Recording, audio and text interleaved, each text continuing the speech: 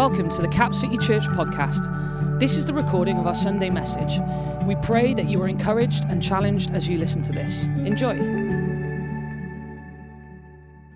How are you all doing this morning? It's fantastic to see you. I'm excited that it's Purple Sunday, and I'm excited to share with you this morning. Can I just ask, first of all, a quick show of hands, those in the room that are going to camp in 3 weeks' time. Hannah, who are going? Hannah was sat beside me going, three weeks' time, we will be there. You will be in camp. It'll all be happening. Can I just ask you that if you're sitting next to somebody who raised their hand, just give them an encouragement, just give them a hand on the shoulder, just say, well done, this is good, be excited that God is going to do amazing things in that. We just give them a quick encouragement. Because it is no small thing. It is a challenging week. It's a week full of difficulty. It's a week where you lay a lot of things down in terms of loving and serving these children. And as Hannah constantly reminds us, camp is about the campers. It is about those kids in that week and what you can do to love and to serve them. But what I want to talk about this morning, in fact, what I want to start by asking you is what is your motivation for doing good? What is it that motivates you to do good in the world around you, to make a difference? What drives you to make that difference, to impact the world that you encounter, the people that you meet? What is it that drives you? Because let's be honest, is sometimes the challenges in the world around us seem overwhelming. And particularly when we think about camp and we talk about the challenges within social care and within care work, just in this country, it is overwhelming. The statistics on children taken into care, the statistics on abuse, these are things that are absolutely frightening. And we're a church, we're a small church. Let's be honest now. We're not massive, we've not got great resources, we've got a limited scope for what we can do, and yet God has called us. And I love saying this because there's nothing we can boast in about this. And this should be an encouragement to every single one of us. We run a camp where, how many kids have we got coming this year? We've got 38 children in which we've got the responsibility and we've got the opportunity to show the love of God in real, practical ways. And we've been running this camp for years now, and it's just amazing to see what God has done through just small acts of faith, small acts of obedience, and the impact and the ripple effect of everything that we do. But the challenge is, it seems huge. What can we do in a week? What can we achieve with just 1 week with these kids? How can we override? How can we do anything to combat cycles of abuse, not just in their lives and their experiences, but going back through the generations into their families? What can we do when we're so small and we're so limited in our ability? The reality is if you've ever been to camp or if you ever get the chance to go, when you speak to some of these kids, when you hear about their circumstances, it is almost impossible not to feel slightly overwhelmed by it. And there's a moment at the end of the week when these kids get back on that bus, when you say goodbye to them out of that venue, and you've got a small idea of what they're going back to, and you go, God, what can we actually do to make an impact into that? And the challenge is huge. And sometimes the challenge is not just the world around us, but it's ourselves as well. How many of us are feeling tired this morning? Anyone feeling tired? I think those of you clutching your cups of coffee, you keep holding on to that coffee. That tells me more than I need to know. How many of you got 8 hours sleep last night? Wow. The fact that anyone is raising their hand is a bit of a surprise to me in this day and age. But we're not talking about sleep this morning.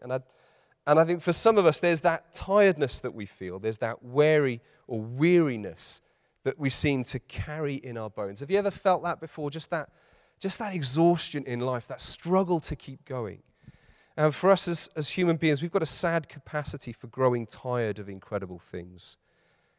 When was the last time you stopped to gaze at a sunset? When was the last time you stopped and held the hand of someone you cared about with that real intention and value? When was the last time you stopped to really listen and to appreciate a piece of music that you love? The truth is we forget, we grow weary, we lose sight of things, incredible things that matter. So how is it then that we push ourselves, that we keep going and fighting for the things that we know really matter. And I want to share a quick passage from Galatians chapter 6. I think I've got the verse on the screen for you. Galatians 6, 9 and 10. And just to give you a little bit of context here, this is a church. The Apostle Paul is writing to this church, and they are experiencing a degree of infighting. There's factions that have risen up in and around the church. There is a challenge to the gospel and to the future of what this church is called to do. And Paul is writing to address some of these challenges. And as you read these words, you can get the idea that there are some in the church that are just so strained and drained by the challenges around them, by the fighting that's going on, by the problems that they're encountering. And their heart's desire is to focus on the good news of Jesus. Their heart's desire is to do the good works that God has prepared in advance for them. Their heart's desire is to be reaching people with the love of Jesus and impacting people with the truth of what He's done. And yet they are just wearied by the fighting and the challenges that are going on around them. And he gives them this encouragement. He says, let us not become weary in doing good. For at the proper time we will reap a harvest if we do not give up. He says, therefore, as we have opportunity, let us do good to all people, especially those we belong to, especially to those who belong to the family of believers. And the first thing I want to encourage us with is if you are feeling weary, do not give up. It is so easy sometimes, and I'm sure we've all been there at different points in our walk with Jesus. It is just difficult sometimes to think, I've had enough, this is too much. That the circumstances around me or the challenges that I'm facing or the things that I'm going through are just overwhelming, and I don't know if I can keep going on anymore. I'm sure for all of us, we've had times when we've just kind of gone, that's it. It's enough. I've got to my limit and it's over. I'm stopping now. I'm putting it all down. I'm sorry, God, but I can't go on any further. Sometimes it is tough to keep going. Sometimes faith feels so heavy that we feel we need to put it down. Sometimes life gets that way. That just we are so overwhelmed by everything that goes on around us. And we get to that point, we just stop and say, what is the point? In those moments of honesty, we say, God, what have I got left to keep me going? How can I keep fighting that good fight of faith? How can I push through when there's just so much that goes on around me? And Paul is encouraging this church. He says, don't give up. He says, what you're doing is important. What you're doing matters and has eternal significance. He says, don't give up. And church, I'd say, we'd ask, what is the antidote to that experience in life? And the first thing as I was reflecting on this verse and I was thinking about this passage is the words of Jesus in Matthew 11:28. He says, come to me, all who are weary and burdened. If that is you this morning, this is a word for you right now. If you feel weary and burdened in life, Jesus says, come to me and I will give you rest. He goes on to say, my yoke is easy and my burden is light. And there's something funny about that because so often as Christians, we can feel like as we're following Jesus, as we're serving Jesus, we're constantly picking things up.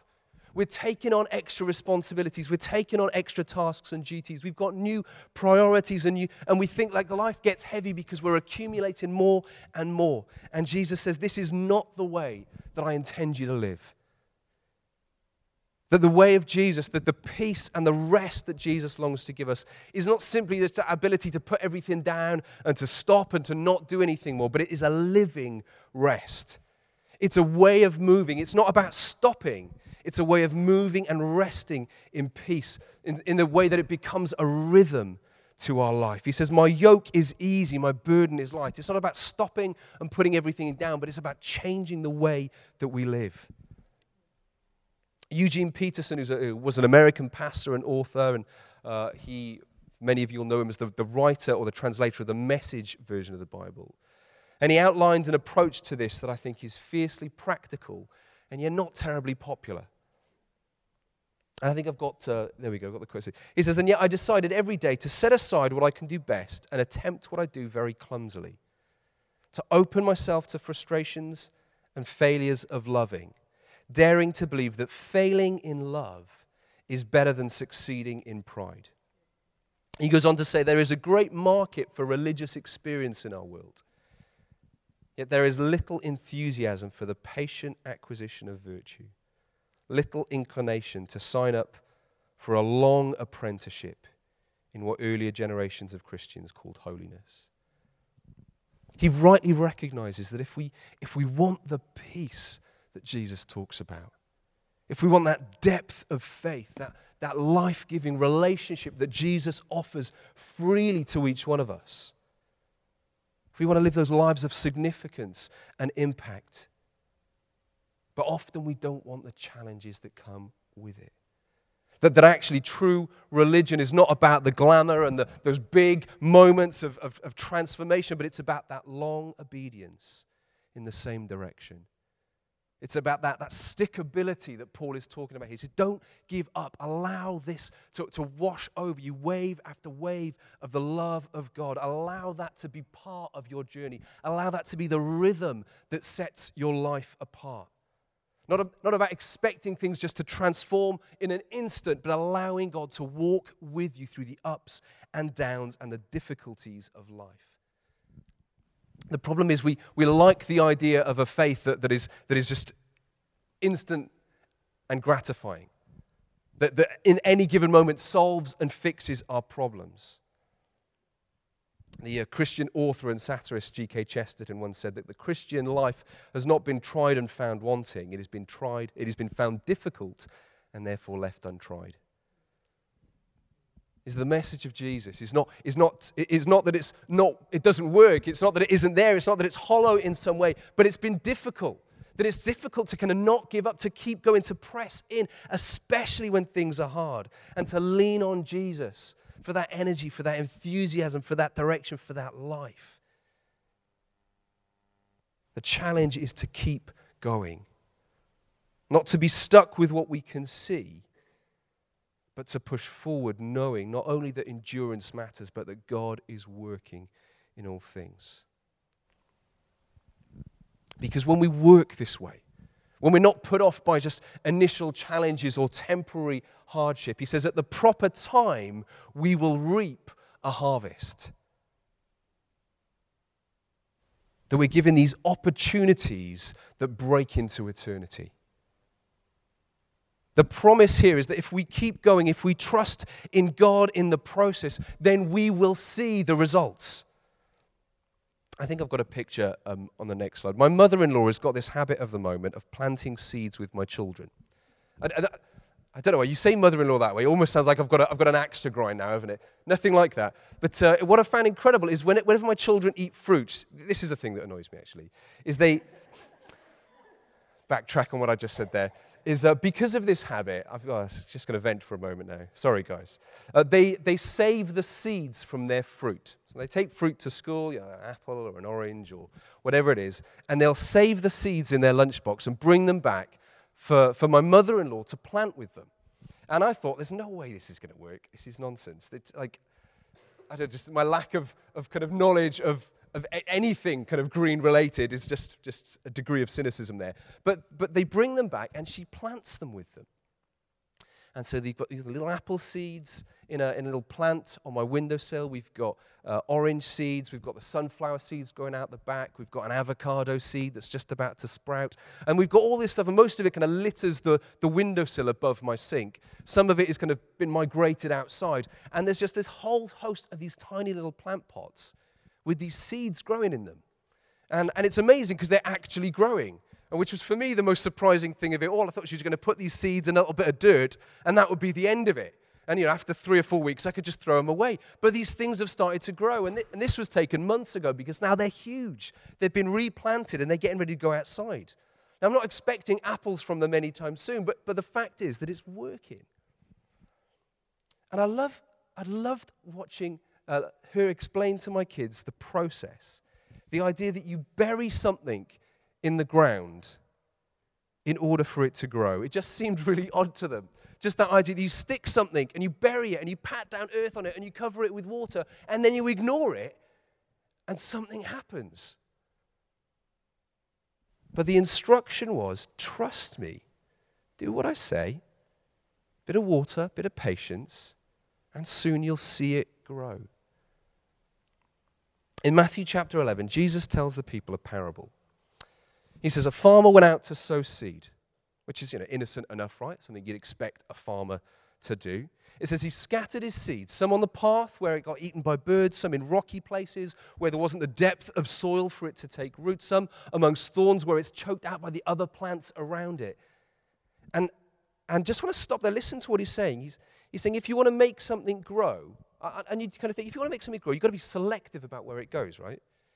If I was a farmer, I'd be thinking, okay, I'm going to put one here, I'm going to put one here. You'd be very cautious about where the seed is being put. But this farmer is flinging it all over the place like a small child with glitter. It's just going everywhere. He's literally flinging it with no concern about where it's going to land. It goes absolutely everywhere. And we've got to stop and ask, well, why is that significant? What does that matter? Because as you read this story, as Jesus is giving this message to these people, he's presenting a farmer who is throwing this seed absolutely everywhere. And he very intentionally focuses on the fact that it goes out all over the place. And it's important because he goes on to say that some of the seed gets into good soil. He says, and this seed produces a crop 100 or 60 or 30 times. And I don't know about you, because I don't grow my own crops, but it's easy to miss the significance here. He talks about 100 and 60 and 30 times. And this isn't the kind of the large, medium, small option here in terms of kind of the outworkings of your faith here. These are all miraculous harvest sizes.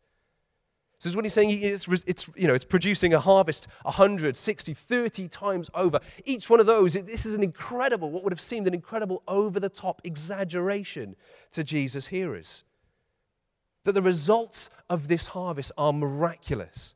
And Jesus is saying there's something about the way we operate in the kingdom of God that doesn't match with our perception of reality. That you'd think if you want a 30 times miraculous harvest, you need to be meticulous about where you place your seed, you need to be intentional about where it goes, there needs to be all this focus. And yet Jesus is saying when you throw it out everywhere, when you're not discerning the precise location it needs to go, there is something that God does in that equation that is over and above what you could imagine. That the results from that faith, from that desire to cast that seed wide is incredible. He says, don't be picky about where you bring good news. Don't be picky about what circumstances you look for to do good. Don't think, well, I'm only going to do it here because this is where I think I'm going to get the best results. So I'm going to concentrate my efforts, and I'm going to be kind in this situation. And everything else, I'm sorry, you didn't make the list. He says, don't be picky. The farmer is not stingy with the seeds. He's chucking it all over the shop. And you ask, why? Because he knows that he's got no idea what's going to take root and what isn't. He knows that there's no way that he can be certain what will grow and what won't.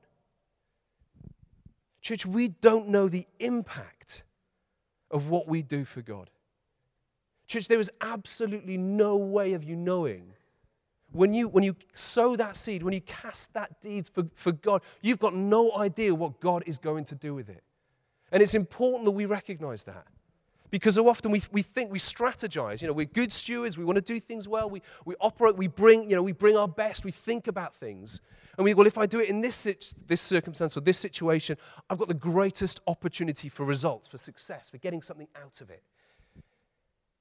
And yet God is saying, if you're following me, if you're truly operating in faith, then none of the outcome relies on your efforts or your skills or your ability. All of the outcome relies on Him, right? All we're called to do is get out there and sow that seed. Friends, this is a good principle for life regardless of your religious convictions. But let me tell you, if you believe, and I do, if you believe that there is a divine power and purpose behind this world, that there is an order and a meaning to the cosmos, that God is at work and active in this world, that He is directing it to its ultimate purpose, then my tiny acts of love and kindness done in faith have the ability, those simple moments of faith and obedience are not limited by my ability to bring out change any more than the farmer is able to bring out a harvest. Is you sow in faith and you trust God for the harvest. So church, in the way that we follow Jesus, when we show grace and compassion to those around us, when we get on our knees and pray for people and circumstances, when we rise up and take a stand for what Jesus has shown us really matters in this world, we operate in faith and wait for the harvest. This is why Paul's encouragement is, therefore, as we have opportunity, let us do good to all people. He says, scatter that seed in all situations, with all people, with everybody that you encounter. Don't be stingy about where it goes. Fling it out everywhere. If you like that child with glitter analogy, run with it. Just throw it out there, knowing that some of it is going to land, some of it is going to stick, and that God can and will use it. He says, do good to all people. I love that as we have opportunity. Paul is kind of saying there, those opportunities are there. You simply need to open your eyes. That the message of Christianity is right in this, is that on the cross, Jesus dies for the sin of the world, that Jesus reconciles the world to God in his death, bringing that invitation to the family of God through his resurrection and new life. He says, do good to all people. If you have tasted the grace of Jesus, the forgiveness and the new life, this is your motivation. But knowing that God can and will work in all things, beyond and above any expectation you have. Church, this isn't just about doing huge things. And one of the reasons I think this is so applicable for those of you going to camp, but also so valuable for us as we just walk the daily walk of life with Jesus. It's not about doing something massive. The farmer's not got this dump truck full of seed he's going to put in one hole and expect a giant tree to go. It's going everywhere. It's going everywhere, every opportunity, every little moment, every little thing. Because, church, if we genuinely believe that it's God that makes the difference, then it doesn't matter where that goodness goes. Doesn't matter where that moment of kindness or love or compassion or grace is extended. Because if it's God that makes the difference, it can happen anywhere. It was Mother Teresa who said, we cannot all do great things, but we can all do small things with great love. That we have that invitation to work within the great love of God for us.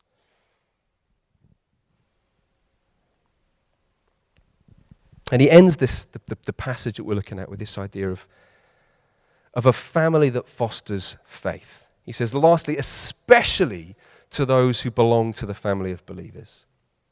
And I was reading the passage, well, why the favoritism, Paul? Come on, the grace of Jesus is for everybody. Why are you picking favorites? It was an interesting one. And I thought, well, why does that matter?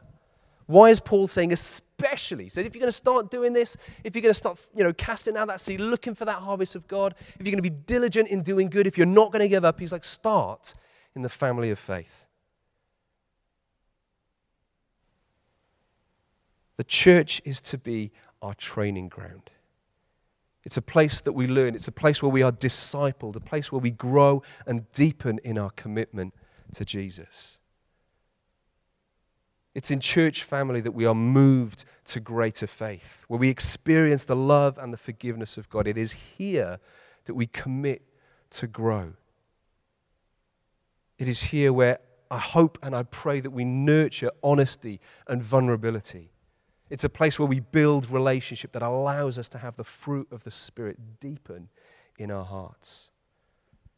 The church is to be that spiritual home. It is to be a place where we consider each other family. And so it's not just a matter of this is the place where we try it out. This is the place where we try and practice grace and forgiveness and love and acceptance and understanding and all that. It's not just that, but as we do that, as we start with that, especially amongst the family of believers, what we begin to do is we build something bigger than ourselves. And church, this is what we've seen over the years as we talk about Starfish Kids Camp, as we look at the amazing things that God has done in families in this church. God has begun to build something that is bigger than any one individual. That as a church, we are a family that far exceeds our abilities because of the grace of God. That as we have especially shown that love and that desire to work and to take those opportunities within this family, we have built something that is more robust, that is bigger, that is more faith-filled than we will ever be on our own. Church, here is where we launch a mission that brings the good news of Jesus. Here is where we unleash tidal waves of grace onto the world around us. It starts as we begin with each other, as we love one another in that way, as we don't give up on one another, as we persist with those opportunities, looking for that harvest of God, because God will use this place to do amazing things.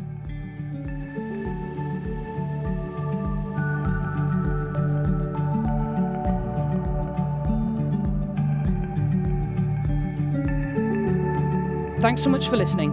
If you want to find out more about us, please visit our website, capcitycardiff.org.uk.